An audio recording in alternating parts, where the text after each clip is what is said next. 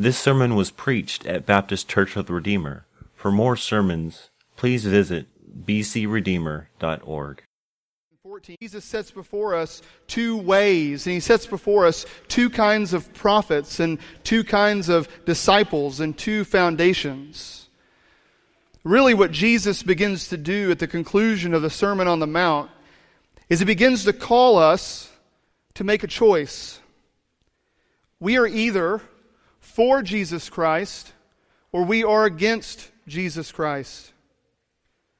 We are either following Jesus or we are walking away from Jesus. We are either going to be with Jesus or we will be judged by Jesus. And remember that the Sermon on the Mount is all about the kingdom of God as opposed to the kingdom of this world. And so here, at the end of the sermon, the main question that we all must face is this: will you enter the kingdom of God and live? Our stark choice is set before us in verses 13 and 14. So listen now to the words of Jesus Christ. Enter by the narrow gate, for the gate is wide, and the way is easy that leads to destruction. And those who enter are many. For the gate is narrow, and the way is hard that leads to life, and those who find it are few. Jesus makes clear the choice before us this morning. Will we be subjected to the kingdom of destruction, or will we enter into the kingdom of life? There are two gates. Which will you enter? There are two ways. How will you walk? There are two destinations. Where will you go? There are two peoples. Who will you be? Let's pause now and go to God in prayer and ask Him to be with us.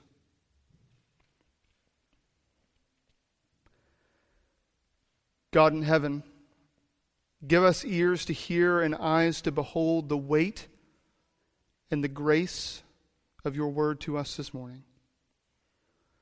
Make us live to you, O God, we pray. In Jesus' name. Notice first that Jesus contrasts two gates. He contrasts two gates, the wide gate and the narrow gate. The choice before us this day is which gate will we enter? One gate is wide, seeming to welcome the masses, granting easy access into its kingdom. And the other gate is narrow, making entrance seemingly difficult and costly. At the entrance of each gate, it will extol the virtues. At the entrance of the gate, there will be a sign that extols the virtues of its kingdom. But only one gate will tell you the truth. Perhaps it's even best to think not so much of the gates themselves, but of the gatekeepers. Can you imagine the gatekeeper at the wide gate? He shines like an angel of light. He tells you that his gate is wide, allowing you to bring in the baggage of life, that bag of burdens that weighs all of us down, that entangles us along the way, but that we dare not take off because in some way it seems so familiar. It seems to even comfort us. Why, the gatekeeper might even say to you, through the broad gate the pack is no burden at all. No, any and all are welcome through that wide gate, welcomed by this so-called angel of light. There is no judgment. There is no demands. There is no burden. There is only a promise of happiness and life. But at the narrow gate stands a lion-hearted lamb. He gently and kindly and lovingly tells you the truth. To enter the kingdom of God, you must pass through the narrow gate. The gate is not wide enough for the burdensome bag on your back. And to pass through the gate will be costly to you. It will require the burden to be removed in order to walk through the gate. And he tells you another hard truth.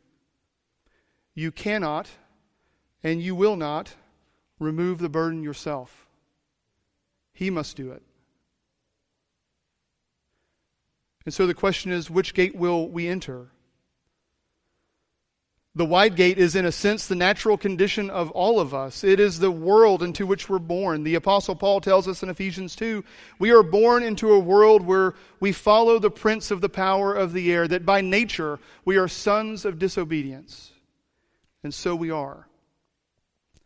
By nature we turn away from God and we pack for ourselves sin upon sin in an attempt to give us life and peace. We take the good things from God and corrupt them. And we take corrupt things and make them worse. The wide gate is the fallen world in which we live. The Scripture tells us that God created the world and everything in it, and it was good. And by and through sin, the world is now under a curse, an active rebellion against its Creator. The New Testament will refer to the world in a summary sense as the world order that is actively rebelling against God. It is this broad gate through which we all enter as sinful and fallen humanity. And our natural prince, masquerading as an angel of light, standing at the wide gate, the evil one, he beckons us further through that wide gate. The devil calls us into further rebellion against God with the lie that to enter eternal life, we need not lay aside the sinful baggage. We need not walk in accord with God's ways. If the broad gate is the way of the world and the gatekeeper is the devil, then the narrow gate is the way of Jesus Christ, that lion-hearted lamb who stands at the gate and calls us to enter in. Jesus himself tells us in John chapter 10, which Billy read for us, I am the gate, or I am the door, I am the way in. And if anyone enters by me, he will be saved. Our great need is not to be left to ourselves carrying our own weighty bag through the broad gate. Our great need is the removal of our baggage so that we may enter the narrow gate. And the Lord Jesus is the one that we need. We are unable to enter the narrow gate on the path of righteousness on our own. Instead, we need Jesus Christ to unlock the gate and swing it open, to make us able to enter the narrow gate. And that's what he does. Where the devil beckons us through the broad gate that leads to destruction, Jesus Christ makes a gate for us to enter the path that leads to life. Where the devil masquerades as an angel of light, Jesus Christ is the gate that leads us out of the domain of darkness and into his marvelous light. It is Jesus alone who is the gate. Jesus alone who provides entrance into the path of righteousness. It is Jesus alone who on the cross takes from us our bag of sinful burden and wraps us in his robes of righteousness by faith. None other than Jesus Christ can make a way for us to God. Brothers and sisters in Christ, never be ashamed that Jesus is the narrow gate. We live in a broad gate world, but when it comes to God and righteousness and eternal life, do not be afraid to be narrow-minded, brothers and sisters, because we know the way to eternal life is through the narrow gate, through Jesus Christ himself and Jesus Christ alone. Jesus stands at the narrow gate, calling us to enter in, pleading with us to enter by the narrow gate. And as we consider the call of the gatekeepers, standing at the broad and the narrow gate, we are faced with two ways to walk. Two ways to walk. One way is easy, and the other way is hard. One way requires nothing of us, but the other way will be fraught with trials and tribulations. How will you walk? The broad gate leads to the easy way. But what makes it easy? It's not easy because there are no troubles per se on the easy way, though that is the hope of so many. The easy way of the world is still fraught with ordinary hardships of sickness and pain, though many will seek after the easy way because it's peddled as a way of health, a way of wealth, a way of safety, and a way of comfort. No, it is easy because at its root, the easy way of the world does not require us to give up our bags. It does not call us to a costly obedience. Instead, the easy way is where everyone does what is right in his own eyes. The easy way is the path of no absolutes. You do you, they might say. It casts no judgment on your lifestyle. It makes no moral claims or demands. It says nothing about what is right and nothing about what is wrong. On the easy way, there is no regard for God, and there is no regard for His Word. In the context of the Sermon on the Mount, the easy way is also the way of self-righteousness rather than God's righteousness. Think of the rich young ruler who went to Jesus asking him how he might attain and gain eternal life. And Jesus told him, obey all the commandments. And shockingly, the rich young ruler says, I have. But Jesus, knowing his heart, told him to sell all he had, give to the poor, and come follow him. Jesus was calling him to follow the hard way, to enter by the narrow gate. And the text in Mark even says that Jesus loved him, had compassion on him. And yet the text also says that the rich young ruler went away saddened, grieved by Jesus' words, because he owned much property. The rich young ruler was on the easy way of self-righteousness, and Jesus called him to the hard way of God's righteousness. The Jesus way, the hard way, it follows the pattern of Jesus' life. Suffering, then glory. Costly obedience, then rich reward. Crucifixion, then resurrection. The hard way, the Christian life, is marked by trials from the fallen world outside of us that press in. And the hard way, the Christian life, is marked by trials from within, from our own sinful flesh. And all is led by the schemes of the devil to knock us off of that hard path that leads to life. The normal Christian life is one of crucifying the flesh and persevering against the world and overcoming the devil by the grace of God. Brothers and sisters, it is not easy to put to death the deeds of the flesh, but we must. The promise of God as we pass through the narrow gate is justification, to be declared right before God by repentance and faith in Jesus Christ. But the promise is also our sanctification as we walk along this hard way, putting to death the sinful flesh and bringing forth the new man that Jesus promises us. Brothers and sisters, are you working out your salvation on the hard way? Are you seeking to be holy? Because our God is holy. Are you motivated by the promise that as you seek to crucify the lusts of the flesh, the desire of the eyes, and the pride of life, that it is God, by His Spirit, working in you, both to will and to work out your salvation for His own good pleasure? It is God's will for you, and He is at work in you, brothers and sisters, to make you holy. Therefore, abstain from sexual immorality, greed, dissension, gossip, laziness, faithlessness. Hear Martin Luther when he once said that the Christian life can be summarized very simply as repentance and faith, repentance and faith, repentance and faith. Brothers and sisters, press on down the hard way of holiness. It is God's will for you.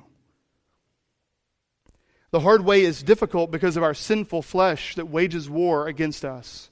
But it's also difficult because of the fallen world around us. Jesus tells us as much in John chapter 16, verse 33. Jesus says, "In this world you will have many troubles."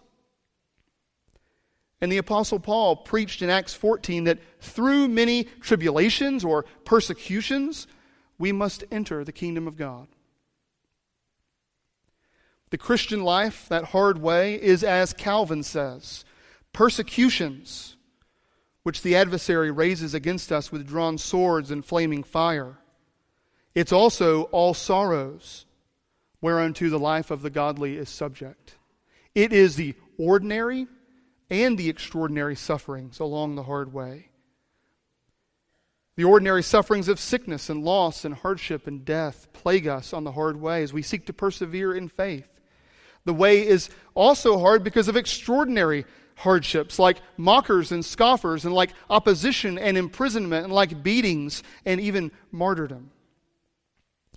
The Lord Jesus was ridiculed and mocked. The apostles were mocked by the Jews and the Greeks for preaching the kingdom of God. The hard way means possible legal opposition, possible imprisonment.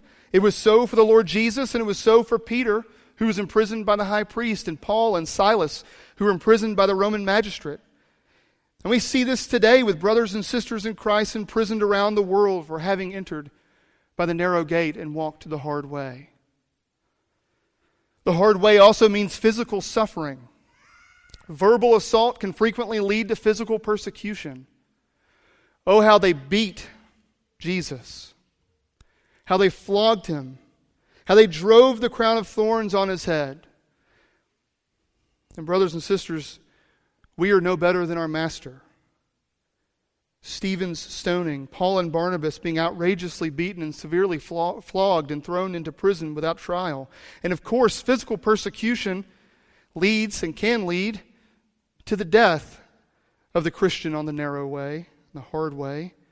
For it's the way of Jesus. He's the one who died for his people, the hands of lawless men. And so mocking and scoffing and imprisonment and beating and martyrdom, this marks the hard way, the way of Jesus.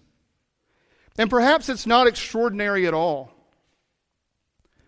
Perhaps one way that we've let the easy way, the way of the world, cloud our minds, brothers and sisters, is to think that all of this is extraordinary. Lately, I've been reading the stories of English Protestant martyrs who were killed by Bloody Mary for opposing Roman Catholicism in 1555. And I came across the story of John Bradford. He was a royal chaplain under King Edward VI, and Bradford was well known as a Reformed Protestant preacher. He was a man of great personal holiness. And when Queen Mary assumed the throne, she immediately imprisoned Bradford and several of his colleagues in trying to quash the Reformed Protestant movement. Bradford was beaten. He was commanded to recant his Protestant faith, to reject the gospel of Jesus Christ, and Bradford refused. I want to read to you from J.C. Ryle's The Five English Reformers of what Bradford endured. When Bradford came to the stake on which he would be burned, he held up his hands, and looking up to heaven, he said, "O England, England, repent thee of thy sins. Beware of idolatry. Beware of false antichrists. Take heed they do not deceive you."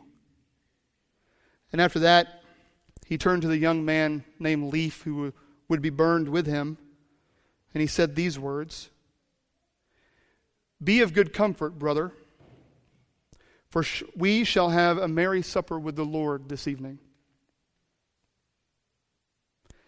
After that, he spoke no more that man could hear, except that he embraced the sticks. And he said these words. Bradford, as he was preparing to die, he said these words, "Strait is the gate, narrow is the way that leadeth to eternal life, and few there be that find it." One observer said this, Bradford endured the flames as a fresh gale of wind in a hot summer day. And so, in the prime of his life, he burned away.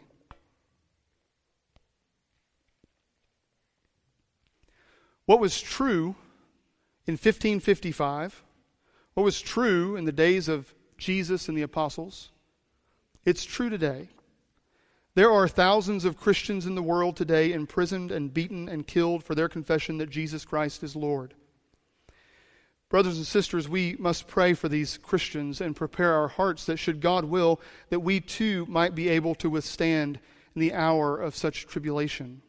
We need to prepare our hearts to affirm the truth of Matthew 5:10, what we heard earlier in the Sermon on the Mount. Blessed are those who are persecuted for righteousness' sake, for theirs is the kingdom of heaven. Do we believe that? Can we live that? It could be that we, like John Bradford, that we may be counted one day among those in Revelation chapter 6, verse 9 through 11. I saw under the altar the souls of those who had been slain for the word of God and for the witness they had borne. They cried out with a loud voice, O sovereign Lord, holy and true, how long before you will judge and avenge our blood on those who dwell on the earth? Then they were each given a white robe and told to rest a little while longer, until the number of their fellow servants and their brothers should be complete, those who were to be killed as they themselves had been killed. The way of Christ is hard. To persevere in the midst of such ordinary or extraordinary hardships in this fallen world is a miracle wrought by the Spirit of God. Brothers and sisters, God has not left you without aids along this hard path.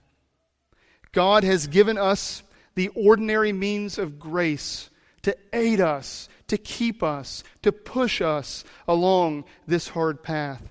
God has promised to aid His people along the hard path of discipleship through His Word and by His Spirit. God means to keep you, beloved, by the Spirit of God through the reading of His Word, through the singing of His Word, through the praying of His Word, through the hearing of His Word preached, by seeing the Word in baptism, by tasting of the Word in the Lord's Supper. And all of this in the context of a local church. As the world wages war, brothers and sisters, and our sinful flesh fights against us, and the devil discourages us from trusting in God through Jesus Christ, know that God will keep you. He will hold you fast on the hard path through the ordinary means of grace. God has not left you walking alone along the hard path, beloved.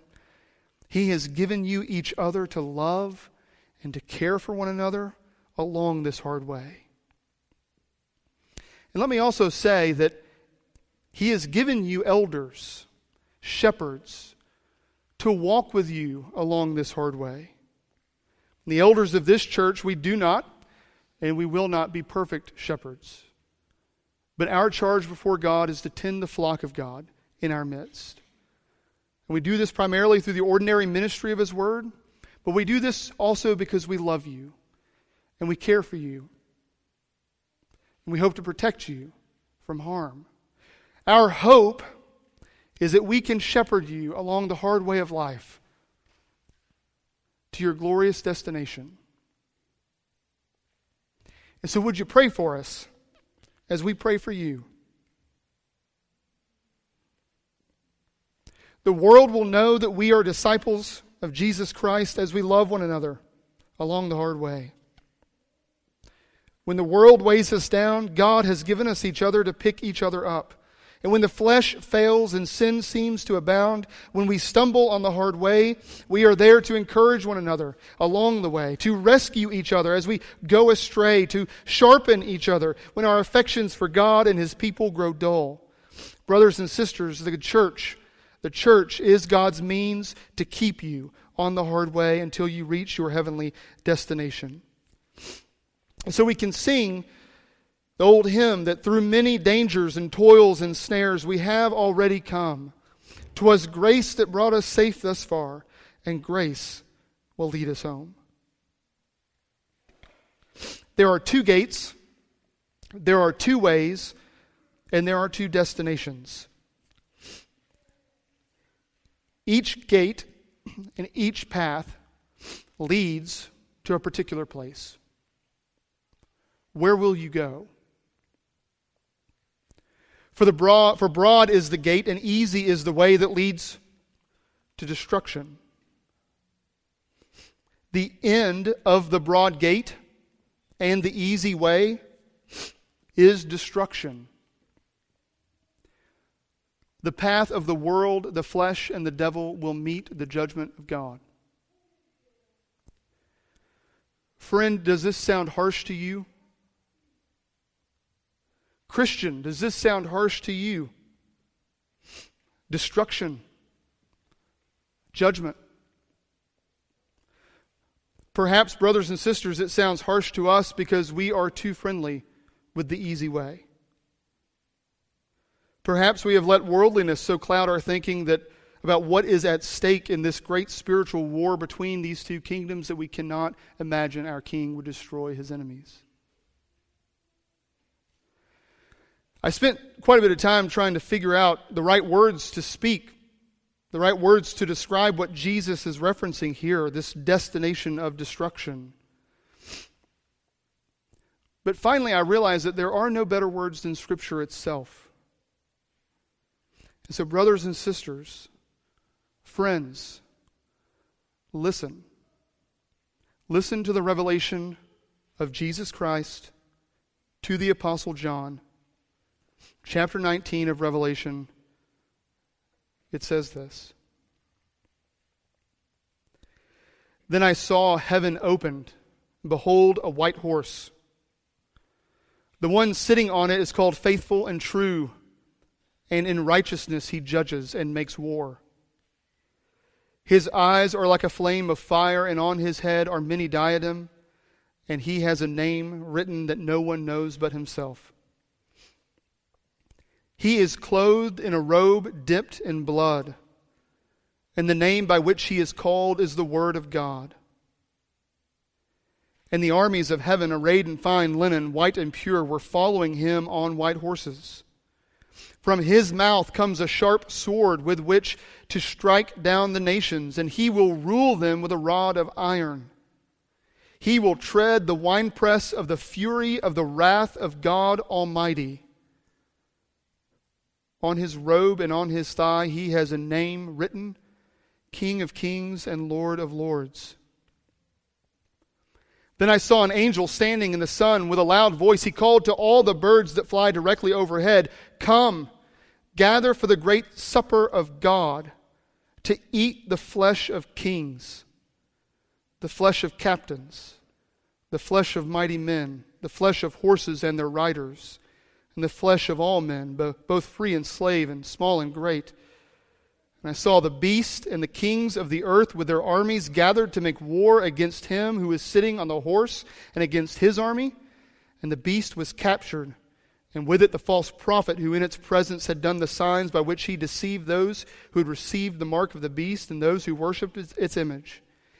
These two were thrown alive into the lake of fire that burns with sulfur.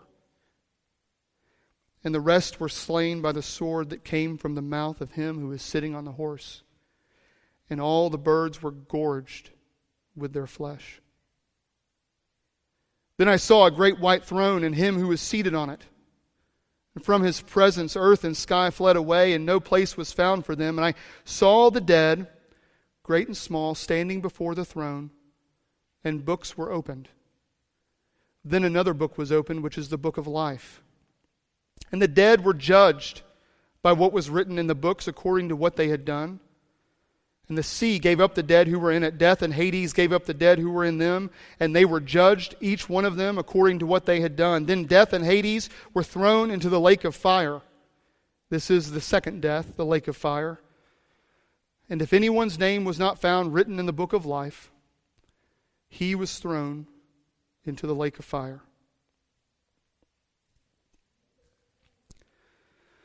The broad and easy way leads to destruction. But the narrow and hard way, it leads to life. In Psalm 16:11, King David wrote, "You have made known to me the paths of life.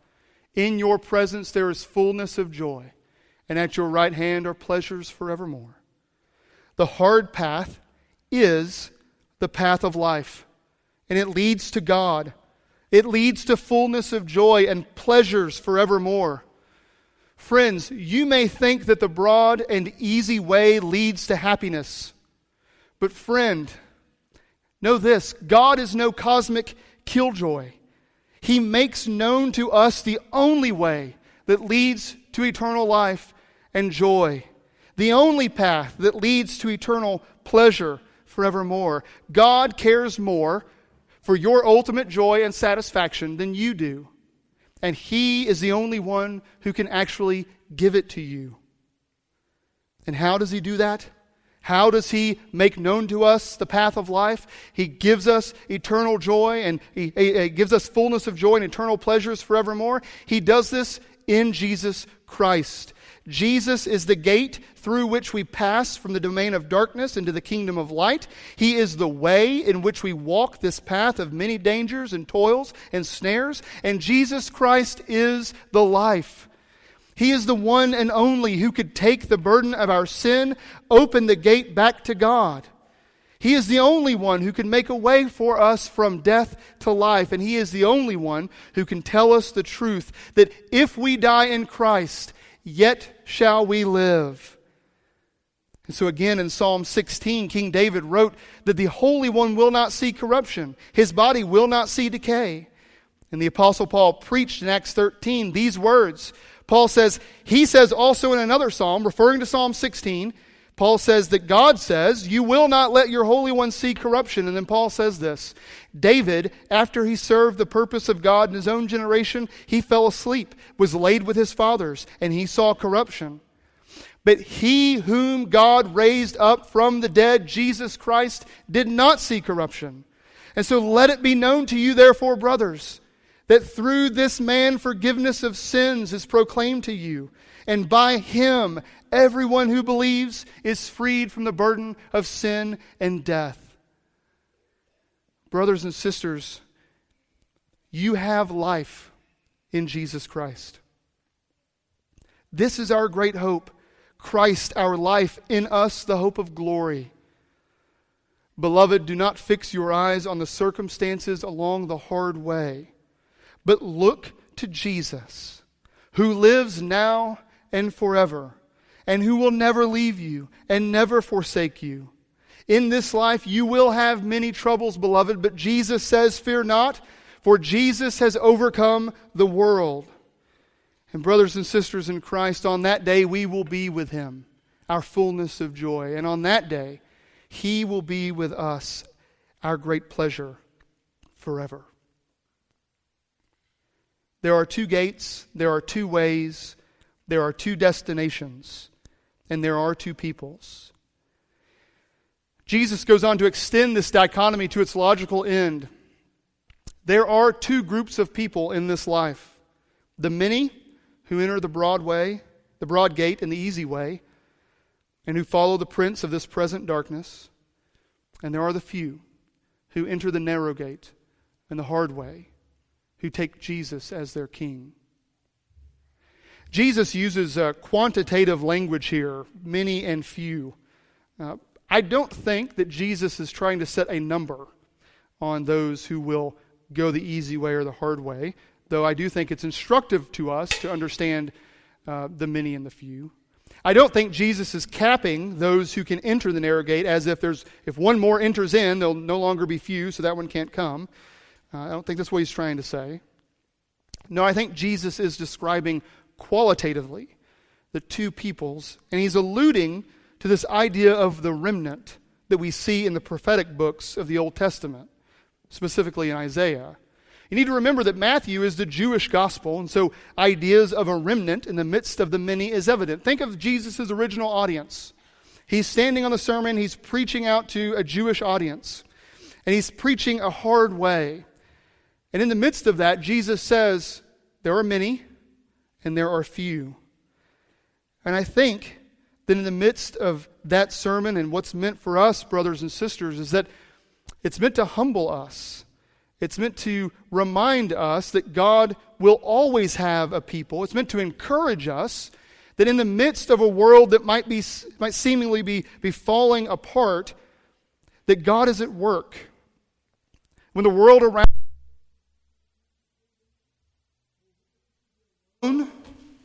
we can take heart because God has His remnant. God has His people.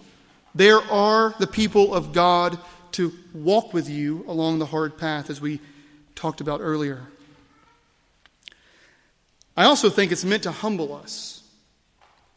It's meant to humble us, brothers and sisters. Have you considered recently why you entered the narrow gate?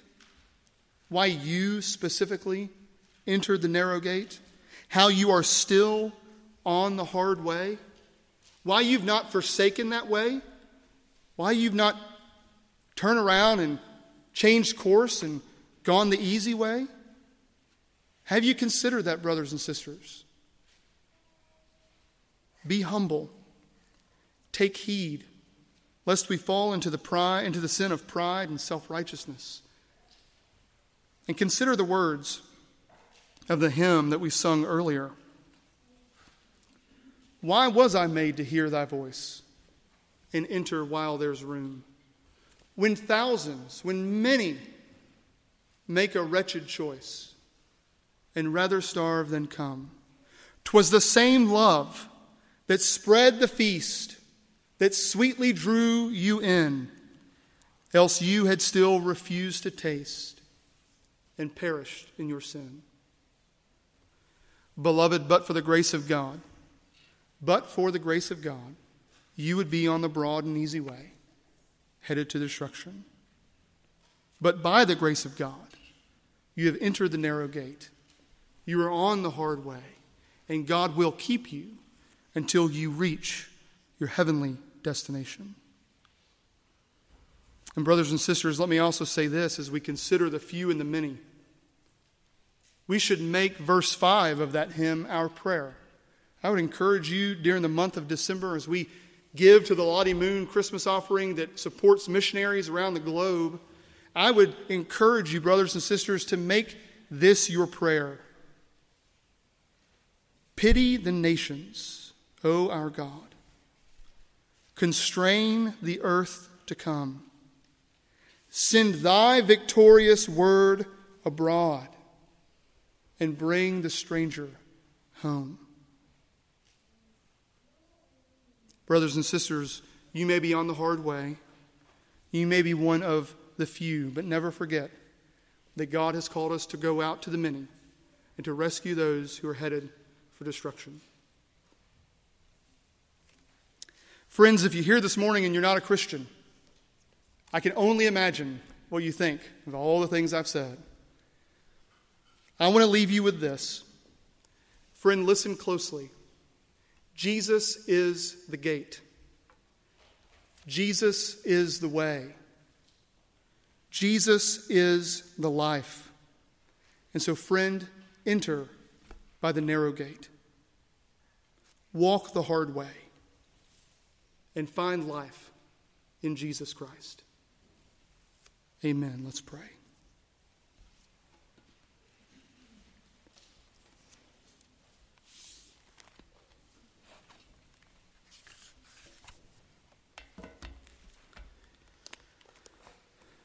O God in heaven,